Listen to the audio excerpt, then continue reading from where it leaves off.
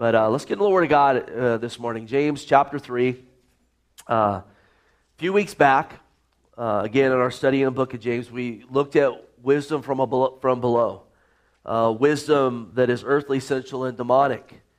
And we saw that where there's envy, self-seeking, where there's boasting and lying against the truth, that it's the fruit of wisdom that's earthly, sensual, and demonic. We'll talk a little bit more about that this morning as we get into this. We'll recap that in a little bit more detail. But we saw that wisdom from below, it produces confusion. And really that word confusion, it means instability, because it's not wisdom that's built on the rock of Jesus Christ. So it produces confusion, instability. And we saw there James saying that every evil thing is there. It just produces sin. It produces those things that are opposite to the Lord. And that is not to our blessing, but that is to our destruction. It's not to the glory of God. But it comes against, again, the person of the Lord and the kingdom of God. Well, this morning we're going to look at wisdom from above.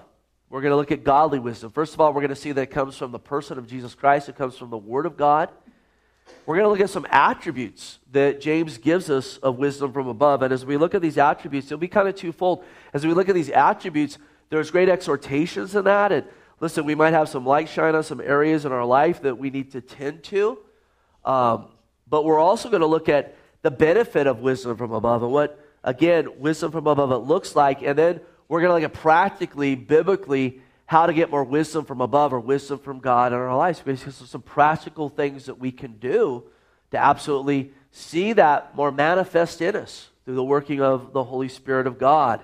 And then we'll close with talking about, sowing righteousness and how to do that we need to, again, walk according to wisdom from above. And we'll talk about the effect of that to our children and our culture and so forth. And I think we'll bring this around full circle as we close here with verse 18. So let's read the text together, a little bit of where we've been, where we're going. Let's read it, and then we'll dive into this here. It says, "But the wisdom that is from above is first pure, then peaceable, gentle, willing to yield, full of mercy and good fruits, without partiality, without hypocrisy. Now the fruit of righteousness is sown in peace by those who make peace."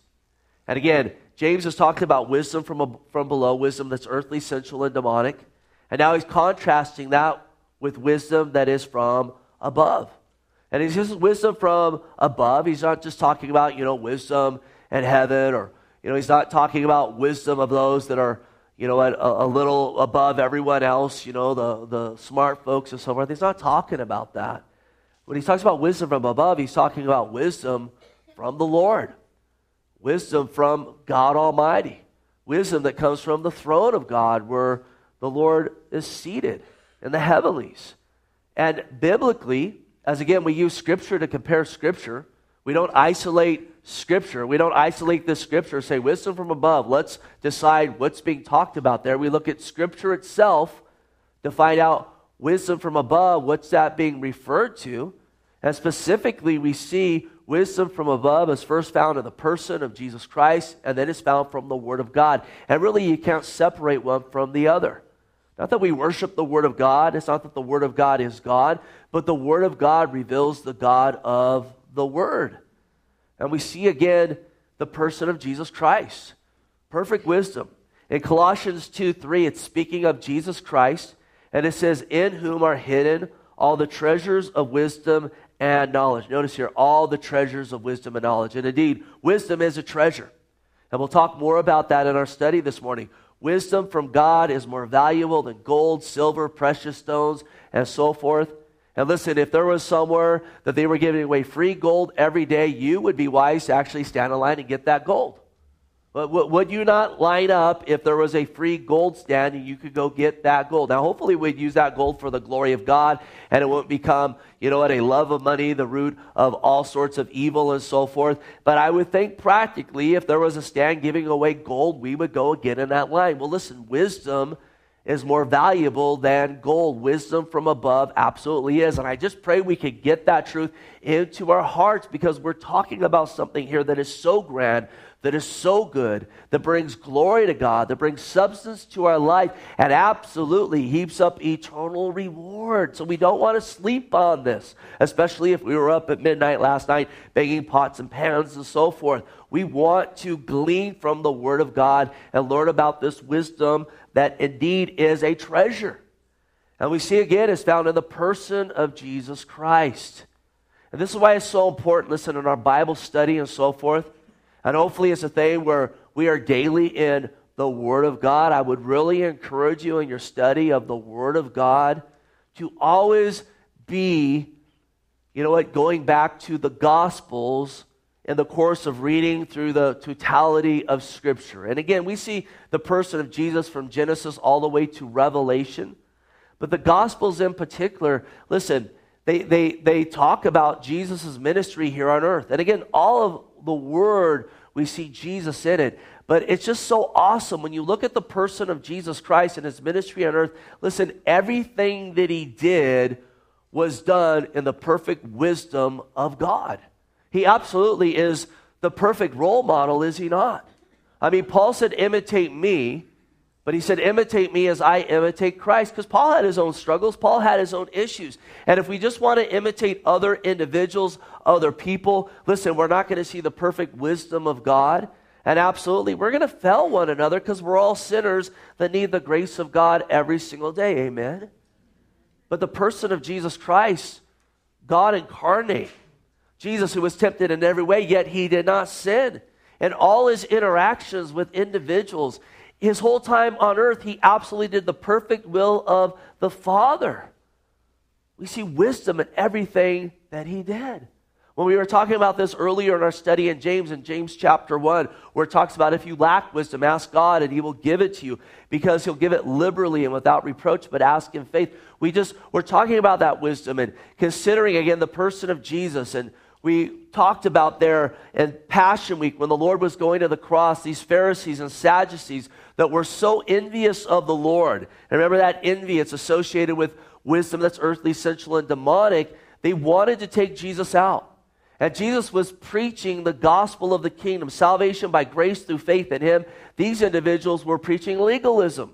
Come do A, B, C, and D, be like us, and you'll be right with God. And they hated the fact that Jesus did not acknowledge Him.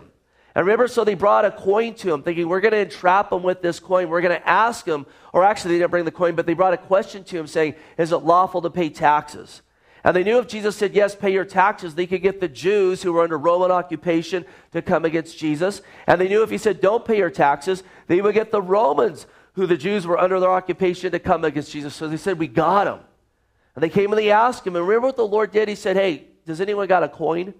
And they brought a coin, and He says, whose inscription is on this? And they said, Caesar's. And Jesus said, then pay unto Caesar what's Caesar's, and give unto God what is God's. And they were silenced. And absolutely, it was the perfect answer, the perfect biblical answer that cut through the wisdom of man who thought they would even be able to entrap God Almighty. And listen, in every instance, in every circumstance that Jesus walked in, and indeed Jesus, when He walked on earth, there was opposition to what He did. And He was dealing with fleshly men who He came to die for. But in everything He did it with the perfect wisdom from above. And this is why we want to draw near to Him. We want to learn from Him. We want to glean from Him. We absolutely want to know more about Him, and we want to get to know Him more. Because have you not found out who you associate with is oftentimes who you act like and who you reflect? Is not the Bible true when it says bad company corrupts good morals? I think about Jesus there in John chapter 8. There was a woman that these religious folks had caught in the act of adultery. And they got her and they dragged her to the Lord. They didn't like the fact that Jesus was associating with sinners and tax collectors and wine bibbers. Now listen, He wasn't associating with them, partying with them, but He was associating with them, telling them, listen, repent and put your faith in me and you'll be saved. Because the religious folks weren't bringing that message. They were bringing, again, a self-deprecation deifying message of be like us and then you'll be right with God. And they weren't using the law to show men they were sinners to point them to the Savior. They were trying to use the law as a point of salvation, and the law can't save you. The law is the tutor to point us to the fact we need a Savior, Jesus Christ. So they caught this woman and they dragged her to the Lord and they said, listen, the law of Moses says this woman should be stoned. She should be killed because she was in the act of adultery. It's curious though why the dude wasn't brought. Just the woman was brought to Jesus. And we read there that Jesus, he stooped down and he began to write in the dirt. He began to write in the sand there. And we don't know exactly what he wrote. Some commentators believe that he began to write out the sins of the individuals there from, again, the oldest to the youngest. I lean more to he just began to write out the law of God there. Because that's the point they came with. She broke the law of Moses, so I believe he got down. Again, I'm not going to be dogmatic. The Bible doesn't say what he wrote there, but again, the law shows us that we are sinners. I believe he began to write down the law of God there in the sand. And it says, one after another, from the oldest to the youngest, they all departed.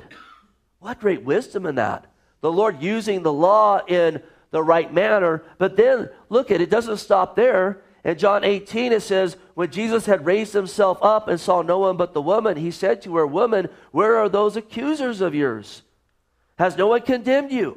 And she said, no one, Lord. And Jesus said to her, neither do I condemn you. And this is where oftentimes, listen, the liberal mindset of the day stops right there. See, Jesus didn't condemn her, so she's all good. Go commit adultery and do what you want. No, he says, neither do I condemn you. And then he said, go and sin no more.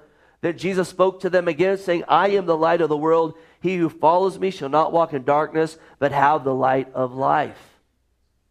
He didn't have to condemn her. Why? She's already condemned. The law condemned her. The law condemned all those Pharisees and Sadducees. They were all condemned. Jesus didn't come to condemn the world. Why? We're already condemned. But he came to save the world. He came to make that way of salvation. So what does he do?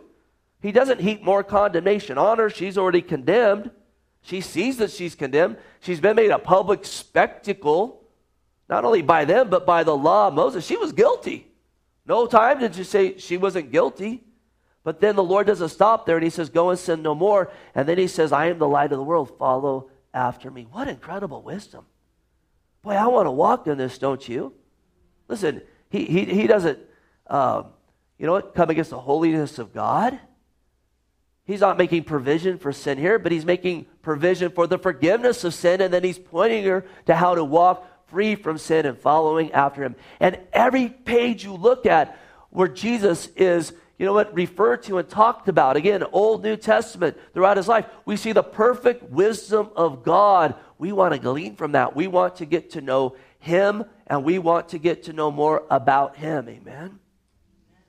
Wisdom is found in the person of Jesus Christ, Colossians 2:3. And then wisdom from above, perfect wisdom from above is found in the Word of God. And again, you can't separate Jesus from the Word of God. Again, we don't worship the Word of God, but the Word of God shows us the God of the Word. Listen to Deuteronomy 4:6, and in context here, it's talking about God's statutes. And when it refers to God's statutes, it's referring to the Word of God. It says, therefore be careful to observe them. Notice what it says, for this is your wisdom and your understanding in the sight of the peoples who will hear all these statutes and say, surely this is a great nation. Surely this great nation is wise and an understanding people. So he said, your wisdom is found in not a few of the statutes, not a salad bar approach to the statutes. I'll pick this statute and that statute, but I don't want this other statute. But it's found in the totality of the statutes and the fullness of the Word of God. This is why we're warned in the Word of God not to add to the Word or take away from it. In a minute here, we're going to see that the first attribute of wisdom from above, it is pure. It's not diluted. It's not added to. And so in the fullness of the Word of God, as we compare Scripture with Scripture, we don't isolate Scripture. We find the wisdom of God in the Scriptures. And as you open the Word of God, listen, we find God's eternal plan for us. We find spiritual wisdom. We find how to bear fruits of the Holy Spirit. And then, listen, God's Word is just chock full of practical wisdom. Don't we need more of that as well? I mean, how many times a week do we do stuff and we're like, man, I probably shouldn't have done that like that. At least I hope we can, honestly analyze our lives. I think if we were, that all of us would say at times, listen, I should have done that better. And God's word, again, it's full of all those levels of wisdom. I thought about the book of Proverbs in considering this, because Proverbs, again, it's just chock full of that spiritual, eternal, and practical wisdom. I know people who've gotten born again through reading the book of Proverbs. People who heard the gospel, you know what? They heard they were sinners. They heard that Jesus had died on the cross for their sins to redeem them. He had resurrected from the grave. And if they repented and put their trust in him, if they turned from whatever they were following to put their faith in Jesus to be the Lord, they would be saved. And they were considering Christ. In the course of that, they began to read the Proverbs. And as they began to read Proverbs, they began to saw, this has to be God-breathed, because this is chock full of so much wisdom. And if you've been a saint for any amount of time and you're familiar with the Proverbs, have you not found that the more you walk with them, the more you see the incredible wisdom of the Proverbs? How you see things played out, maybe in your life over 5, 10, 20, 30 years. How you see things played out, in culture and individuals' lives and so forth. And it makes me step back and marvel at the wisdom of Scripture. And so even preparing for the Bible study, I said, okay, I'm going to open up the Proverbs and I'm going to do one of these. And I want to read 3 verses out of a chapter of Proverbs.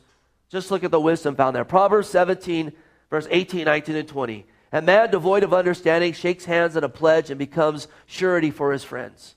There's great wisdom in that. He doesn't say here, don't help out your friend.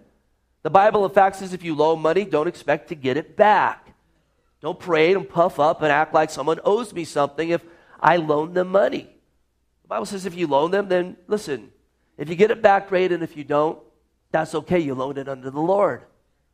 When you start making it an issue, you get your reward. But to go and again, to become surety for somebody, now you become indebted to the person they're indebted to, and the Bible says who we're indebted to, we're a slave to, and the Scripture says we should only be a slave unto the Lord. And listen, there's a lot of real wisdom found in there, because I had made the error myself of, again, co-signing, and oftentimes someone that needs to be co-signed for, there's a reason for that. Is there not? Now this, again, it's not saying you shouldn't help somebody. We look at things in the full context. But there's great wisdom found there. And you may have a mindset this morning, well, that's not very nice. Well, listen, you go co-sign for that person and they quit making their payments, you're going to go, oh, yeah, that proverb. Verse 19, he who loves transgressions loves strife. He who exalts his gate seeks destruction. And again, you want to walk in sin? You want to love sin? The wages of sin is death. Sin destroys, sin takes away. And again, you want to walk in pride? Pride goes before the fall. Have we not all figured that out yet? And then notice verse 20. He who has a deceitful heart finds no good, and he who has a perverse tongue falls into evil. A deceitful heart is a picture of walking in hypocrisy.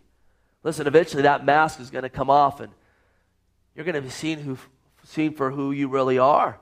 And a perverse tongue. I mean, you want to go and maybe in your business dealings lie and cheat and so forth. That eventually will catch up with you. The chickens eventually come home to roost. 3 verses there. Listen, those are all true. 100% true. So again, wisdom from above is found in the person of Jesus Christ, is found in the Word of God. And listen, we have a great, great need for godly wisdom from above in our world. Listen, when man fell in the garden, man got stupid really, really quickly. Again, God said, eat of any of the tree of the garden, you'll be good. The day you eat of the tree of the knowledge of good and evil, you're going to die. And the serpent said, you won't die, you'll be like God. And man said, listen, I'll be my own God. Up yours, God. I'm going to go eat of this tree. I'll be my own God. Listen, that's bad. That's bad counsel that the serpent gave to Adam and Eve. And listen, God already given them wise counsel. Don't do that. They should have refuted that. But man pulled away from the giver of wisdom. I said, I'll figure things out myself. And listen, we've been on a downgrade ever since that time, and the evidence of it is all around us. Not long ago, I was talking to someone about YouTube, and they there's some pretty interesting stuff on there, and they said, hey, there's videos on there of these guys, and it's called, they use a bicycle as a bait to try to get thieves to take the bicycle. And they take a rope and they tie it to the bicycle and they tie it to a tree and they put it going downhill. And listen, that might sound cruel, but if you've ever had a bicycle stolen from you, there's part of you that just wants to see justice brought forth, right? Listen, I grew up in Gilroy, California, and I don't know what you know about Gilroy, but I can tell you this, if it's not locked up or if it's not hidden, it will be stolen within 5 minutes. I don't care where you are at. Moved down here, I leave my door unlocked. Like, are you insane? Listen, we had 3 pit bulls, and they were there to guard the house. Everything would be gone.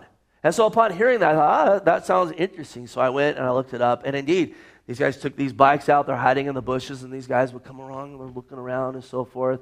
And again, it's foolishness. You're lying against the truth. God says, thou shalt not steal. So the guys jump on the bike, and they think they're getting away with it, and they start down this hill, and they get about 40, 50 feet, and boy, you just talk about the somersaults and so forth. And you look at that, and you say, wow, look at, again, the lack of wisdom. This guy stole the bike, and the chicken came home to Bruce really, really fast in this case. But the more I watch this, I realize, listen, someone could get seriously hurt. In fact, some of those dudes, they rolled, and usually they'd get up and stumble, and they go running off. But I think, man, you could get seriously concussed or break a leg or whatever. And I'm thinking, man, I think today the way that the court system is, if that individual got hurt and you're posting it on YouTube with 1 million watches, you could very easily be liable for their injuries. I don't think there's wisdom in doing this. And then it was about that time I looked at my watch and I realized I wasted an hour of my life watching this that I will never get back. A lack of wisdom. YouTube, again, it's evidence, it's prophecy, knowledge will increase. Daniel said in Daniel 20, or chapter 12, verse 4, in the last days, knowledge would increase. Listen, a kid in Africa with a smartphone has more access to information than the President of the United States did maybe 20 years ago. Knowledge is increasing, but wisdom, boy, it's at an all-time low. And again, I'll read it to you. James 3:14, we looked at this a few weeks back. But if you have bitter envy and self-seeking in your hearts, do not boast and lie against the truth. This wisdom does not send from above, but is earthly, sensual, and demonic. For where envy and self-seeking exists, confusion and every evil thing there. Earthly. It's from this fallen world. It's man saying, listen, I don't need you, God. I'll be my own God. It's sensual. It's of the flesh. Sensual wisdom is, listen, I'll be led by my 5 senses, which are connected to our hearts. And we say, if my 5 senses want it, then it must be okay. That means it's good. Is that not our culture today? Let's throw out all truth. Let's throw out, things that practically we know to be true, and let's go by our 5 senses. The Bible says, again, those that reject him, they're like brute beasts. The dog has no shame in what he does. He's like, I feel like doing this, I'm going to do it. You're like, you know what? Look what this dog's doing in public, and no one even, you know what? He doesn't care. And we got a culture more and more being led by its 5 senses. We're not animals, though. We're created in the image and likeness of God. Your dog wasn't. He has an excuse for what he does. And then again, demonic. And did not the devil fall in the beginning wanting to be God, wanting to overthrow God? Envy, self-seeking, boasting, lying against the truth. These things abound all around us and are trying to influence us at every single turn. In this world with all these voices, spiritual warfare of the enemy and our own flesh fighting against, again, who we are in Jesus Christ. Did not Paul talk about, again, that struggle? And at times he says, I do the thing that I hate, because there's times he would give in to, again, that wisdom from the world, from below, and so forth. So let's look at what godly wisdom from above looks like.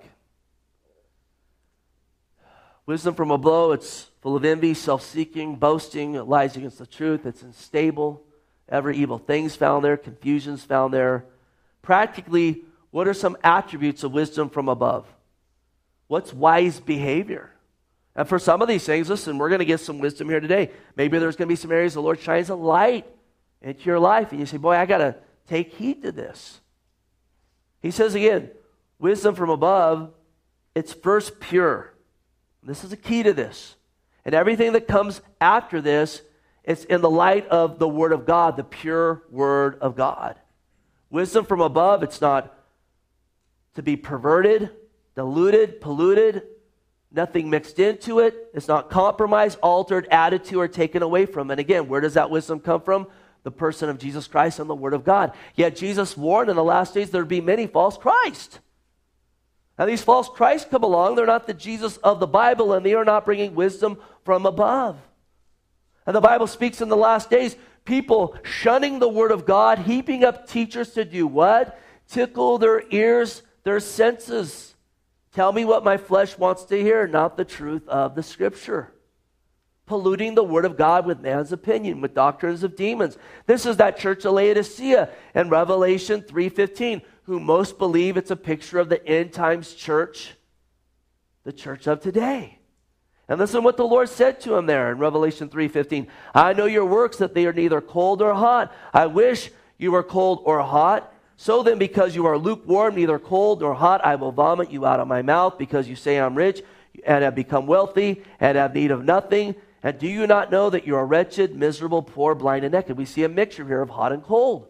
Laodicea means man's opinion. And this is a picture of a church that takes God's word and man's opinion and mixes them together, and they say, here's Christianity.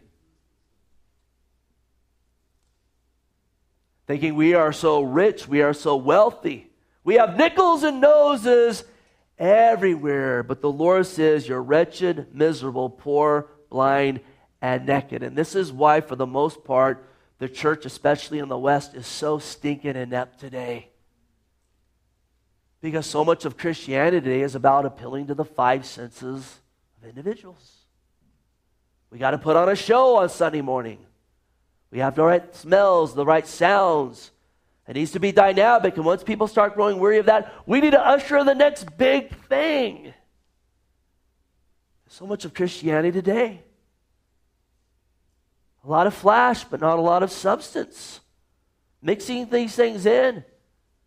The Lord goes on to say, I'm on the outside, but I'm knocking. Let me in. I stand at the door and knock. If anyone opens that door, I will come and dine with him, and he with me. And we need the Lord in the church today. We need more of the Lord in this church right here today, do we not? Can we say amen to that? But if we want to mix in our opinion, whether it's in the church or in our own lives, and we say, yes, I know that, listen, lusting in your heart as is the sin of adultery, but listen, I think it's okay to do a little peek here and there. That's okay. I'm only human. I'm a guy. So I'm going to bring that in. That's not wise. That's not acceptable before the Lord.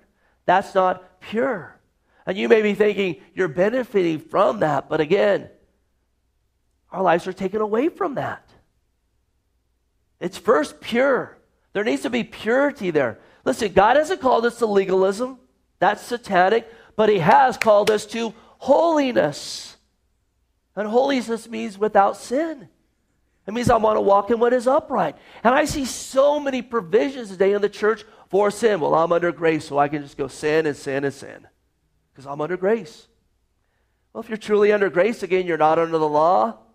You're under grace, so you're forgiven. But boy, not all things are profitable. And listen, it's going to have an effect on others. We'll get to this here briefly. Secondly, it's peaceable. Jesus came to make peace on earth through His death and resurrection. John 14:27, peace I leave with you, my peace I give you, not as the world gives do I give to you. Let not your heart be troubled, neither let it be afraid. That peace comes through the gospel. Jesus' death and resurrection, calling upon Him, putting our faith in Him. And listen, we want to be at peace with Him through faith in Him, and then we're called to make peace with others. Absolutely.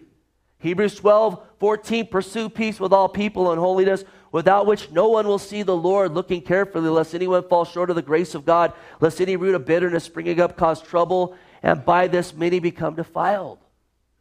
But hear this, that peace needs to be pursued in the purity of Scripture. And how many times do we want to be at peace with everyone, and we do it at the sake of compromising truth? And this is why we look at the totality of Scripture. In Matthew 10:34, Jesus said, do not think I came to bring peace on earth. I did not come to bring peace, but a sword. Because there's times when we walk in the purity of God's word, there's going to be certain people that don't want to be at peace with us. Now, we want to try to be at peace with them. But it's not at the compromise of the purity of Scripture. Because then we're not going to be practically at peace with God. And I'd rather be at peace with God and have a few people saying, I don't like you, than the opposite. Thirdly, it says that it's gentle. This means it doesn't deliberately cause strife. Again, neither does it compromise the truth. 2 Timothy 2:23, but avoid foolish and ignorant disputes, knowing that it generates strife. And a servant of the Lord must not quarrel, but be gentle to all, able to teach, patient and humility, correcting those who are in opposition, if God perhaps will grant them repentance, so they may know this truth, and that they may come to their senses and escape the snare of the devil, having been taken captive by him to do so. Listen, no one gets argued into heaven. Force is of the flesh. Gentleness shows faith in the Lord. It shows, listen, I'm going to share the truth, and I'm going to put faith in the Holy Spirit and the Word of God to do what the Holy Spirit and the Word of God can do. And if you cause strife, you're going to reap strife. And strife is not good. Number 4, it's willing to yield. This means it's willing to listen, to consider, to pray, and if wrong, repent, or to change one's mind, again, but never willing to yield to that which is earthly, sensual, or demonic. If you are not teachable, you are not wise. We need to be able to receive the correction of the Scriptures. We need to be willing to yield to the Word of God. And listen, all of us outside of Christ have a stubborn nature, do we not? But listen to 2 Timothy 3:16. All Scripture is given by inspiration of God and is profitable for doctrine, for reproof, for correction, for instruction in righteousness, that the man of God may be complete, thoroughly equipped for every good work. It is not wise if we are shunning the instruction of the Word of God. It is not wise if every time we read the Word of God, we look at it, critiquing it, looking why this is not wrong, why this is wrong, or that's not true. Again, God says, come, let's reason together. And we can bring our questions before the Lord, but at the end of the day, He is God and His Word is true, and let God be true and every man a liar. Number 4, it's full of mercy, which means wisdom is one that is controlled by mercy. Mercy is not getting what you deserve. And what do we deserve outside of Christ? We deserve hell. Jesus said in Matthew 5:7, blessed are the merciful, for these shall obtain mercy. I want more mercy. Do you not want that? If you're thinking, well, I don't need mercy, I'm just kind of the standard, you are foolish. If you want to run around with a judgmental heart, the Bible says you will be judged. There's righteous judgments and unrighteous judgments. A righteous one, yes, I can judge fruit, I can judge doctrine, I need to start with my own. I can't judge another's heart. Only the Lord can do that. Jesus said again, blessed are the merciful, these shall obtain mercy. And now, again, this is not enabling sin, but it's lovingly ministering to those that we're seeing their shortcomings, either by praying for them and trying to minister to them, bearing with them, or it's in love going them and trying to correct them, having first examined our own heart before the Lord. Number 6, it's full of good fruits. See, godly wisdom will never leave you empty, but it's going to produce an overflow of real living. Living in the Spirit of God, there's going to be abundance of fruit. I love Acts 9:36. There's a woman there named Tabitha. It's translated Dorcas.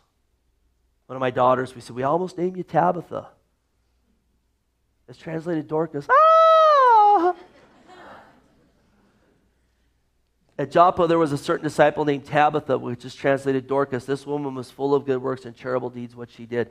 And remember, they held up her tunics and the garments that she made. And she had passed away, and then the Lord resurrected her, gave her life again. It was a miracle. Listen, if the fruit of the Spirit's not there, the works of the flesh are going to be there. We don't want to bury our talents. We want to be full of good fruits.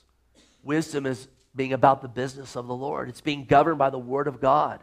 Go read Galatians 5. It says, be led by the Spirit. Live in the Spirit. That means you're governed by the truth of the Word of God. That's wise. 2 more here. It's without partiality, or in other words, it has decisiveness. Without partiality means single-minded. It means it doesn't waver. It's not double-minded. It doesn't make this application of the Scripture to this person, and then makes an exception for this other person. It stands in the truth. Listen, Jesus said about John the Baptist, he says, what did you go out to the wilderness to see? A reed shaken by the wind? John didn't waver by the person that was before him. The Pharisees came out and he says, listen, go show the fruits of repentance. Without partiality means I stand in the truth of the Word of God, even if it looks like practically it will cost me. But how many times do we, again, bend like a reed in the wind to appease the person in front of us because we want their approval and we want their favor? It never works out well in the long run. And then finally, without hypocrisy. Our wisdom from above is sincerity. It's love with truth. It's not fake. It's speaking the truth in love. Hypocrisy always eventually gets exposed. But you can't go wrong walking in truth. 5 things real quickly, then we'll close with our last verse. How do we get more of this wisdom? We've already touched on much of this. But if you're a list taker, I'll give you 5 things and 5 scriptures. Number 1, knowing the person of Jesus Christ as our Savior and yielding to Him daily. Listen to 2 Peter 1:2. Grace and peace be multiplied to you in the knowledge of God and of Jesus our Lord, as His divine power has given us all things pertaining to life and godliness. The more we know Him, the more we know of Him, the more we get to know Him, the more all those things pertaining to life and godliness will be multiplied in our life. There's going to be more wisdom. You don't want to ignore Jesus. Don't ignore the person of Jesus Christ. Secondly, listen, we need to get the more fear of the Lord in our hearts. Proverbs 9:10, the fear of the Lord is the beginning of wisdom, and the knowledge of the Holy One is understanding. That means we hear the Word of God and we believe it's true. We understand the urgency of the message this morning, that what God is saying here is not suggestions. This is the truth of the Word of God. And if I shun the Word of God, there will be consequences. The fear of God means I have reverence for Him, and I have reverence for this Scripture. And we need more of that because there's a lack of reverence. There's a lack of the fear of God in our world today. That's something we need to ask for. Thirdly, we need to simply ask. We need to pray. James 1:5, if any of you lacks wisdom. Do any of us lack wisdom here this morning? Can we say amen to that? If you say, I don't lack wisdom, listen, then you lack more wisdom than anyone here. If any of you lacks wisdom, let him ask God, who gives to all liberally and without reproach, and it will be given to him. Again, if they were giving away free gold, I hope you go line up and get some. We'll see in a second here that God's wisdom is more valuable. Make it part of your prayer life daily to ask God for wisdom, to pray for God's wisdom in the lives of your children. Did not Solomon as a young man, when God said, ask me anything and I'll give it to you, when he asked for wisdom, was not God tickled and pleased with that? And he said, not only going to give you wisdom, I'm going to give you riches and power and so forth. Do we fear him today? Do we believe him?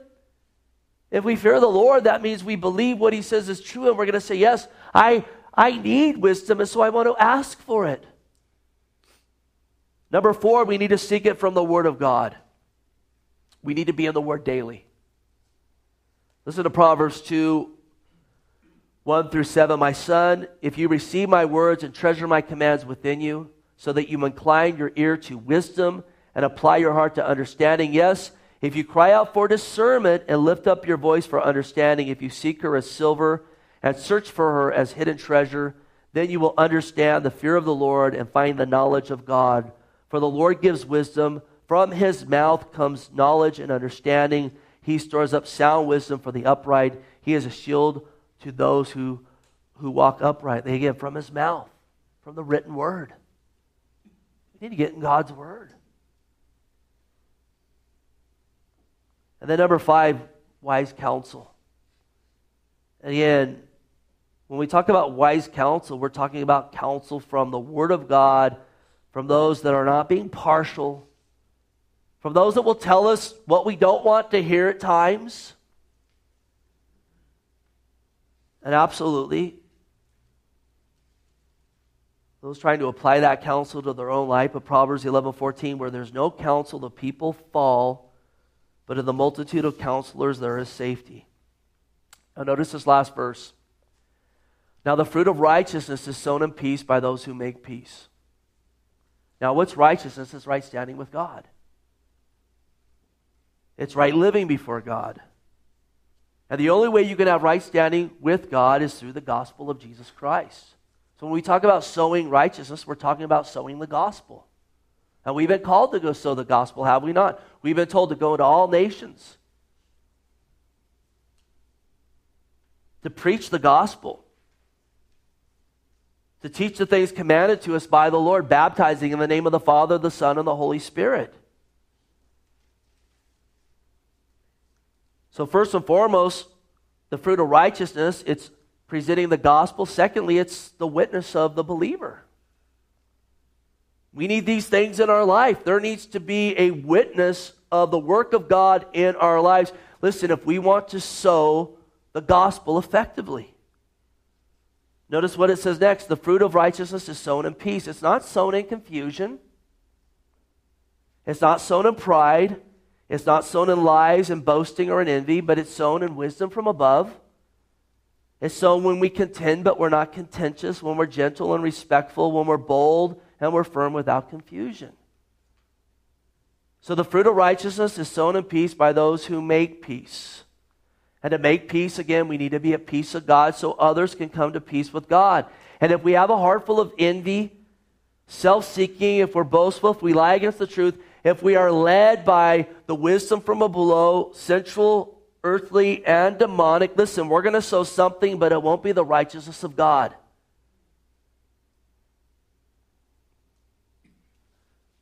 There's been an epidemic in the church for quite some time. A panic. Because studies and statistics have shown some up to 90% of children raised in the church, once they get out of their home, they deny their faith.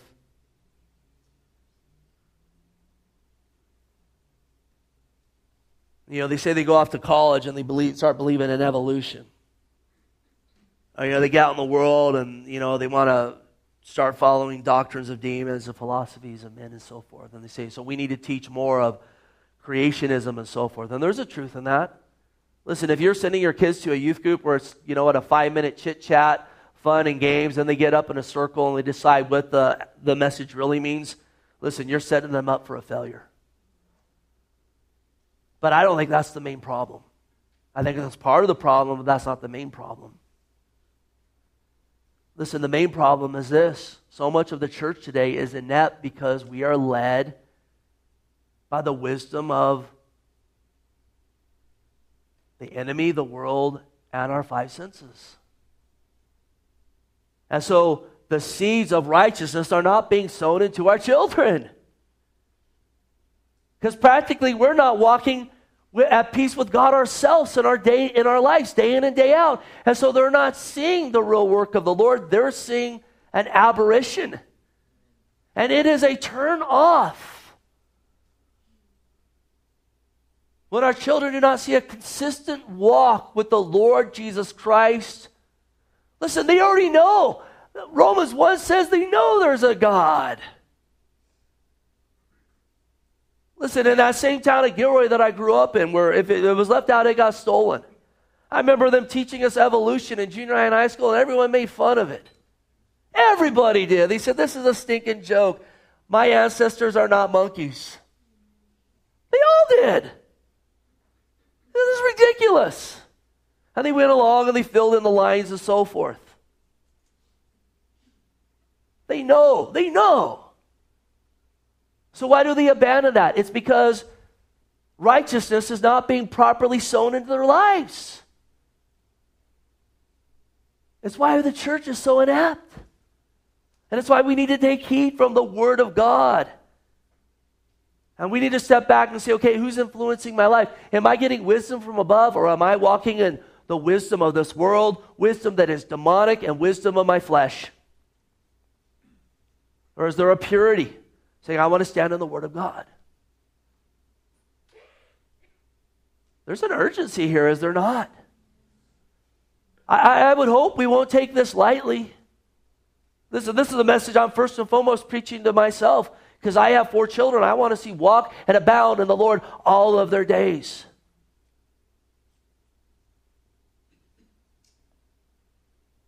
And I've seen the effect of, again, that sensual living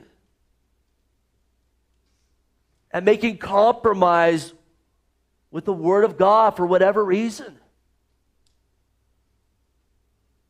I've been around just long enough, again, to see a few generations kind of develop and so forth, and see those proverbs and those truths lived out. And yes, there's exceptions to the rule. Praise God for His grace and His mercy. Without that, we have nothing. His intervention, boy, it starts with that. But this is serious here. And it might not be a big deal to us. You know what? The sowing of righteousness when we talk about the world around us, but does it not hit home when we talk about those that we love the most? Do you want to see your children spend eternity in hell once they become to the age of accountability? Do you not want to see them have faith in the Lord? Yes, we need to teach them the Word of God. Yes, they need to know the book of Genesis. They need to know the Word of truth, but they need to have righteousness sown into their lives. And if we're walking in wisdom from below, we're not going to be able to sow that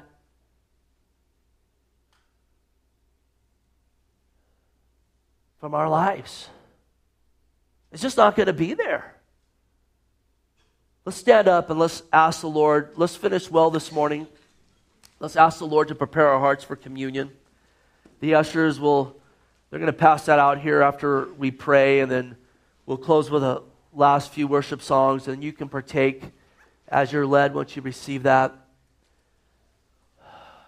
As we pass out the communion, let's remember we're to do this in remembrance of the Lord. Let's remember as we hold this bread what it represents, the Lord's body broken for us. You know, we consider all this rebellion, our own flesh, and how amazing that God would take on the form of man and come to say, I'm going to die for you. I'm going to make a way of salvation. I'm going to bear the wrath due you because you're condemned upon myself. As we hold this bread in our hands, let's remember that's what it represents. Amen. And then I'm going to shed my blood for you. Life's in the blood, so we can be covered by the perfect life of Jesus Christ. That we could go from being underneath the law that condemns us to be underneath the blood of Jesus Christ that cleanses us and forgives us. We need to remember when we partake of these things that that's what they represent. We're to partake of them in remembrance of that.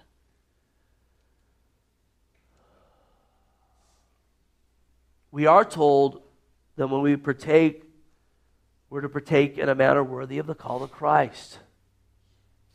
And so listen, if we're making provision for sin that Jesus died for, let's lay it down before Him.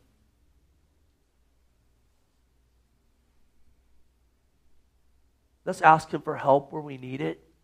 Let's be truthful with Him. Can we say amen to that? So Heavenly Father, we pray that, Lord, you'd bless this communion to our bodies, Lord. We pray that we could finish strong here in worship of you. And listen, if you're here, if you don't know the Lord, Listen, communion is for followers of Jesus Christ. But the Bible makes it clear today's the day of salvation. And it says, whoever will call upon the name of the Lord will be saved. And as you've heard the gospel today, the good news, which starts with bad news, we are sinners under condemnation. But the good news is that Jesus made the way of salvation.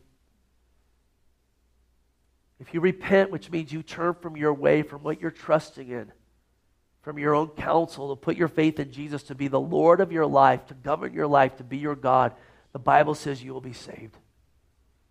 Humble your heart and call on Him. He'll meet you where you're at. Lord, bless this communion and this time of worship. We thank you and praise you in Jesus' name. Amen. You can be seated. Again, we're going to worship the Lord, and you can partake as you're led by the Lord once you receive that bread and cup.